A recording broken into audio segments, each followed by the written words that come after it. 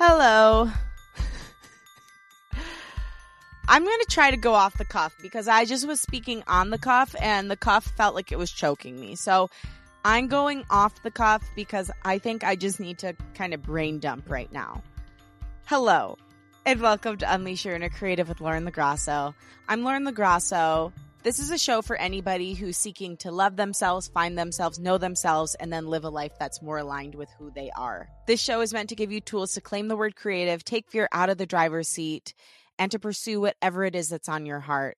On the show, we explore the creative process and journey, mental health, self-development, spirituality, and everything it means to be a human and become more human.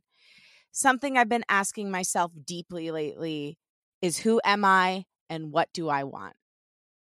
I think that the two questions are kind of intrinsically connected, because when you know who you are, it's a lot easier to know from a pure place what you really want. And I've been wondering that a lot when it comes to my creative career. This is something I've talked about a lot in the past year. I've been pursuing a career in the arts since I graduated from college, but really been gearing up to it since I was like 3 and saw my first musical, turned to my mom and said, "Mommy, I want to be up there doing that." And I had this discussion with my boyfriend, Timmy, who's also an actor, recently. And I earnestly and curiously asked him, why do you think you want the things that you want? Like, why do you want to be an actor? Obviously, it's fun. That's a given. Anyone who's pursuing a career in the creative arts typically is doing it because it's something that is fun and makes them feel fulfilled. But if it's beyond just like pursuing it as a hobby or doing it part-time, if something that you truly desire is to be making your living from it or known on somewhat of a bigger scale, there's a reason beyond just it's fun and I like it that you want that. No one would subject themselves to this crazy career path unless there was a deeper reason for it. So I really had to start getting serious with myself about why I want this. I've had answers before. It's because I want to connect with people. It's because I love helping people feel seen and heard through what I do. And I do believe all of that is still true. But I was trying to go even further and like therapize myself about what incited this incessant drive to go toward the arts or self-expression or entrepreneurship in this big way. And I think that for me, there's two main things. So what I want you to do from this conversation, hopefully, is start really probing yourself. I know that sounds dirty, but like really interrogating yourself about why you want what you want. Because here's what I've started to realize. If we can get the why down, and it's coming from a pure place, it's not an ego-driven place, it's not a place of lack, it's not a place of, oh, I don't think I'm good enough, so I need to do this thing so I can get approval. If it's coming from this pure place that is like soul-driven purpose, then the how really doesn't matter. It doesn't matter if you're doing it through music or entrepreneurship or being a mom or being a kindergarten teacher. Whatever it is, it doesn't matter. There's lots of different ways to achieve your why, but you have to get your why down so that the how can feel joyful and when the how no longer serves your why.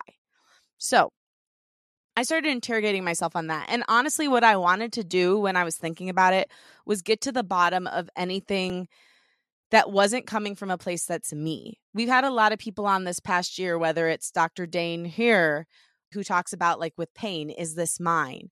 Or the De Luna women who talk about human design and conditioning and whether the things that we think that we want or need to do are really coming from us or coming from people who told us that's what we should want and that's what we should do. So we've had a lot of people, and that's just naming a couple. It's come up in some fashion on many different shows in the past year, but I'm trying to interrogate, and I want you to interrogate what parts of what you want are coming from other people, because I'm starting to think that those parts, the parts that are coming from other people or coming from a place that's ego-driven, are the parts that are keeping us from getting the thing we deeply want in a way that is healthy. So I had to go back and really interrogate, why do I want to perform? Why do I want my voice to be heard, whether it's through the podcast or public speaking or my music? Why do I want my voice so badly to be heard on a bigger level? Because I do have this deep desire to get out to as many people as I can with my voice and my message. So the first thing I had to think about was my childhood. And over Christmas, Tim came home with me and we were watching baby videos, which was really fun because he got to see me as a little kid, have more insight into how I grew up. Tim's my boyfriend, if I didn't mention that. I think I did. And there was this one video. I had to be less than a year old. I was sitting on my grandparents' kitchen table and a lot of my family was around me. And my grandma, who had a big hand in raising me and I adored, was telling me do patty cake. She had taught me how to do patty cake, baker's man, bake me a cake as fast as you can. And I mean, I don't think I could sing it all the way. I was under a year old, but like I could do the clapping and kind of maybe like na na na na na hum along. And so before that I was just kind of like sitting there eating something, and then she's like, do patty cake, and there was like all this like clapping and screaming around me, telling me to like do this thing. And I like, my little eyes were like glazed over and like, what's happening? I don't know what's going on. So then I did start doing patty cake, and then everybody around started laughing and clapping. So I think there was a part of me, and I'm not saying that this is like the inciting incident, but I do recall a lot of times in my childhood where I would be asked to perform and I would get some sort of external validation that like, that made me good, that made me worthy, that made me a part of the community, that doing this performance thing could give me some attention and potentially make me more lovable or valuable. So I do think that maybe that's a low vibe version of it. The high vibe version is it was fun and I got to laugh and clap with my family, but there is probably some part of my ego that has this notion that the only way for me to be valuable is if I perform in some way, if I use my voice or my charisma in some way to gain an audience and get claps, get applause, some sort of either real applause or metaphorical applause back. I think there's a part of me that really believes that. The other thing is identity. So much of my identity is wrapped up in being a performer, being a entertainer, being somebody who has something to say or sing. And there's a reason for that. So when I was little, my mom and dad really didn't put me into that many things. Like most things I put myself in the way of. They weren't people who were like pushy like that. The one thing my mom did put me in was dance, because when I was really little, I loved dancing. So she's like, oh, maybe this would be something that would be fun for her. So I was in dance from a young age. And I really liked it, but like I'm more of a freestyle dancer. I'm somebody who loves to like hear the song and move how the inspiration hits me. But when I was younger, obviously there wasn't really a platform for that other than my house. So in dance classes, they taught you steps. That's part of taking a dance class. That's fine and that's great. I was good at it, but I wasn't great at it. My cousin Christina was an amazing dancer. She still is, but like that's not something she really does anymore, but she was just an amazing dancer. I mean, she was like one of the top people at our studio. We went to the same studio when we were little and was in all these classes. I mean, I always took like one or two. It wasn't really my main thing.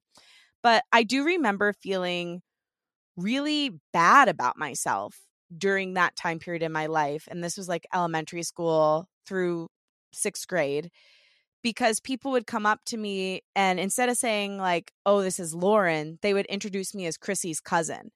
And I just felt like just so like, oh, like I just remember that made me feel really small and like I didn't matter. Like my personal identity wasn't a thing because obviously like I wasn't as good at this thing as my cousin was. And therefore I didn't matter. I felt insignificant because she was so much better than me at this thing, that she was known, she had an identity, but my identity was completely dependent on her. And it's nothing my cousin did. It's something that other people at this studio did. But it just was like, I was constantly getting compared to her. I was constantly feeling like I couldn't just enjoy dance because of this comparison. Like I couldn't just be myself because of this comparison. And so in 6th grade, after many years of that, I think I was at that studio from like kindergarten until 6th grade. I auditioned for the school musical Guys and Dolls at my school, which I went to a different school than my cousin.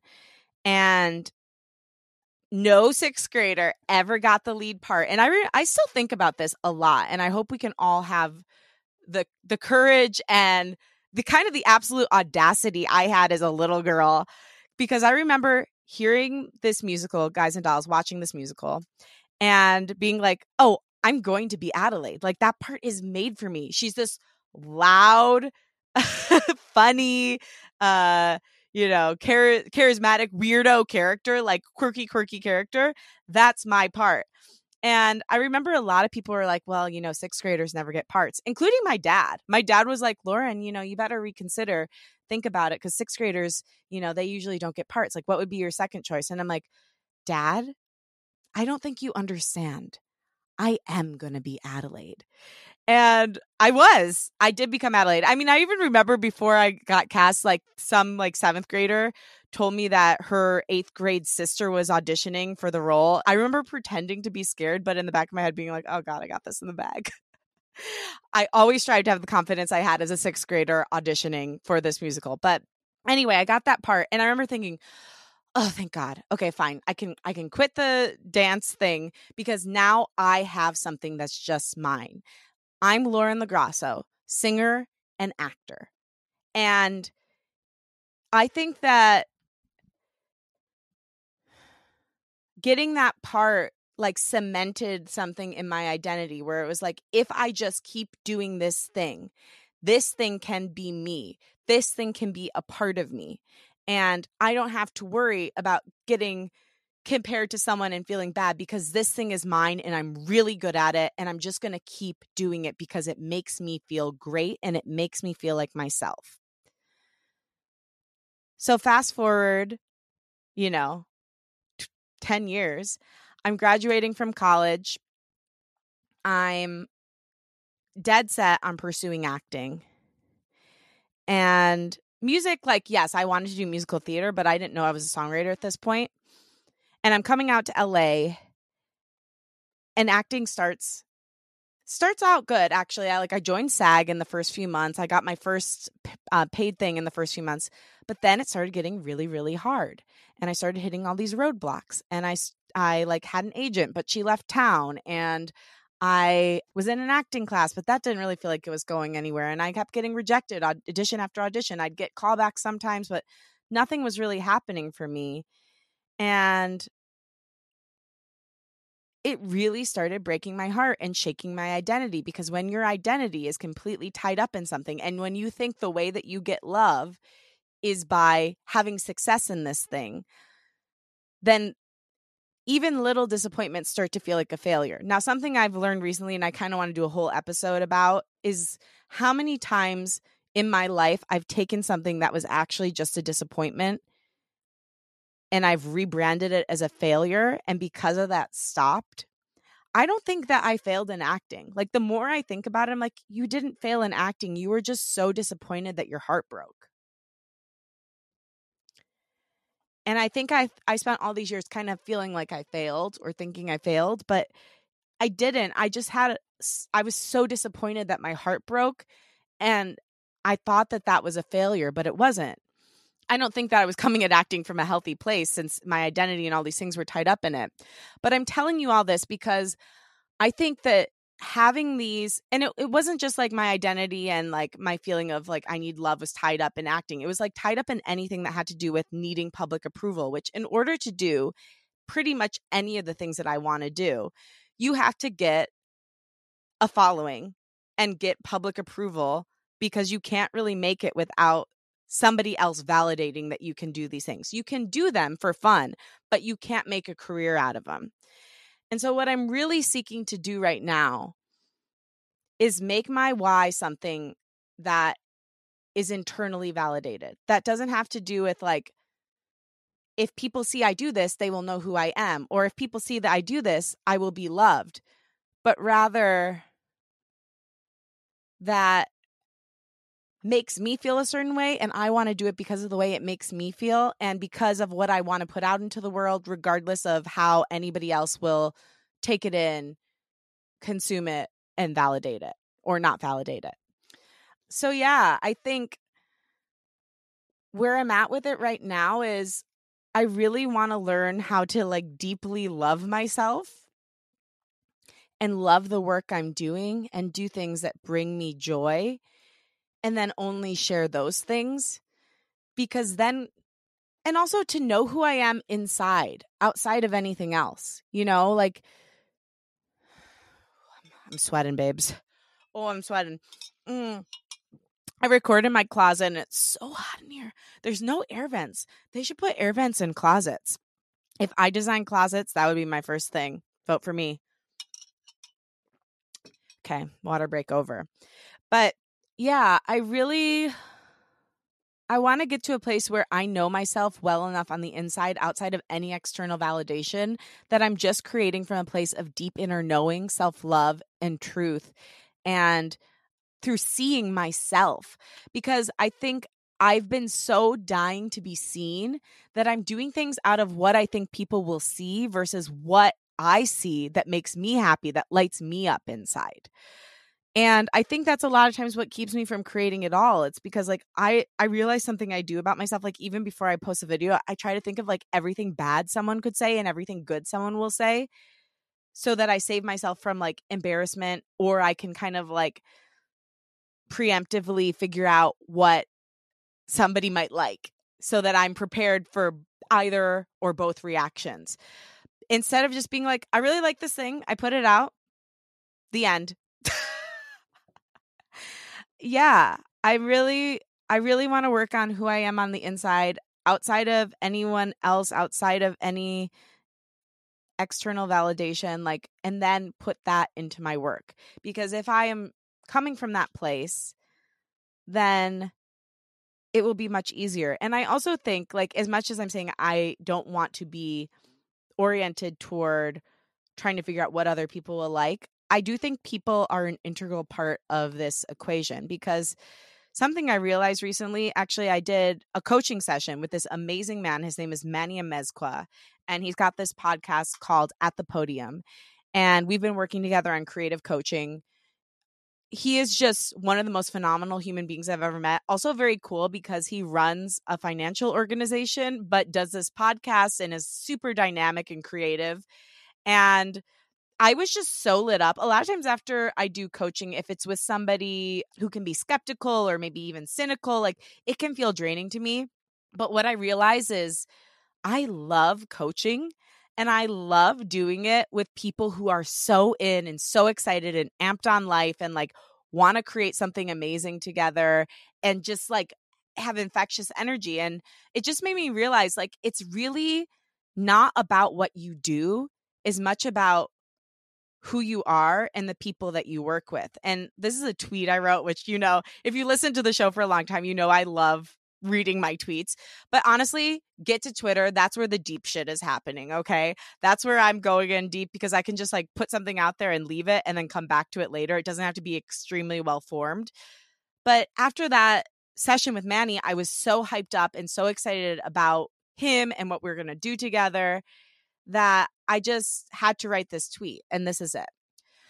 I've heard many people say it, but I think who you're working with might be even more important than the work you do. Good people and being around good people is one of the most invaluable gifts in life. If you can surround yourself with good people, then success is almost inevitable. And it's true, because when you're with good people, first of all, you feel successful because those people are seeing you, you're seeing them. It's just like a ping pong back and forth of just lifting each other up and gassing each other up and formulating ideas and just vibing on life. And being around good people makes me feel successful. Like, I'm going to do an in-depth episode about it, but many of you know, if you follow me on social, that I met my family. I didn't know my grandfather had left a brother in Sicily, and my dad has first cousins there. We showed up at their doorstep unannounced and had the most transformative experience of my life spending time with them. We ended up spending from like 7 p.m. to 1:30 a.m. and then like the whole next day with them. But anyway, being with them made me feel like a successful human being. Like there's so many different ways people can make you, just like being around good people inevitably makes you successful, and not in the traditional sense of the word all the time. Like it helps you redefine success, because I do think having good people in your life is one of the key indicators that you're living a good life. Like I think too, in this next phase of figuring out who I am, I really want to curate the people in my life so that they have like similar intentions to me, so that they have my back in a very deep way, just the way I have other people's back, that we're coming at life from the same perspective. We're, led with love, not fear, all these things, because I think the more you can surround yourself with people you want to be like and that lift you up, the more you're going to feel good no matter what you do.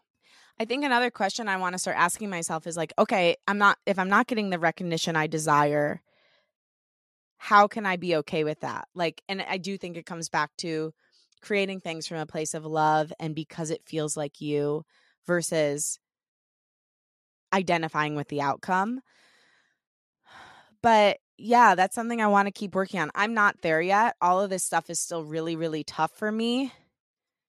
But I think I also need to quiet down a little bit. Like I've been gunning so hard for outcomes in my life that I've kind of refused to slow down. I've refused to go inside to really look at what's going on and what's underneath all this desire. And I also just want to like look at my life more truthfully. Like, what are the actual failures of my life and what have been the disappointments that I rebranded as failures?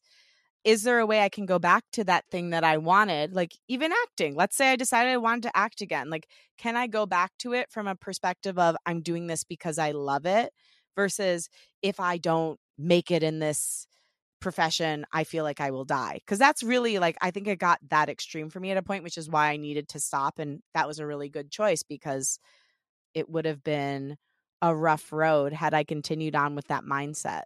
And I think too, stop believing you're going to get somewhere or achieve something or meet someone and you'll be saved.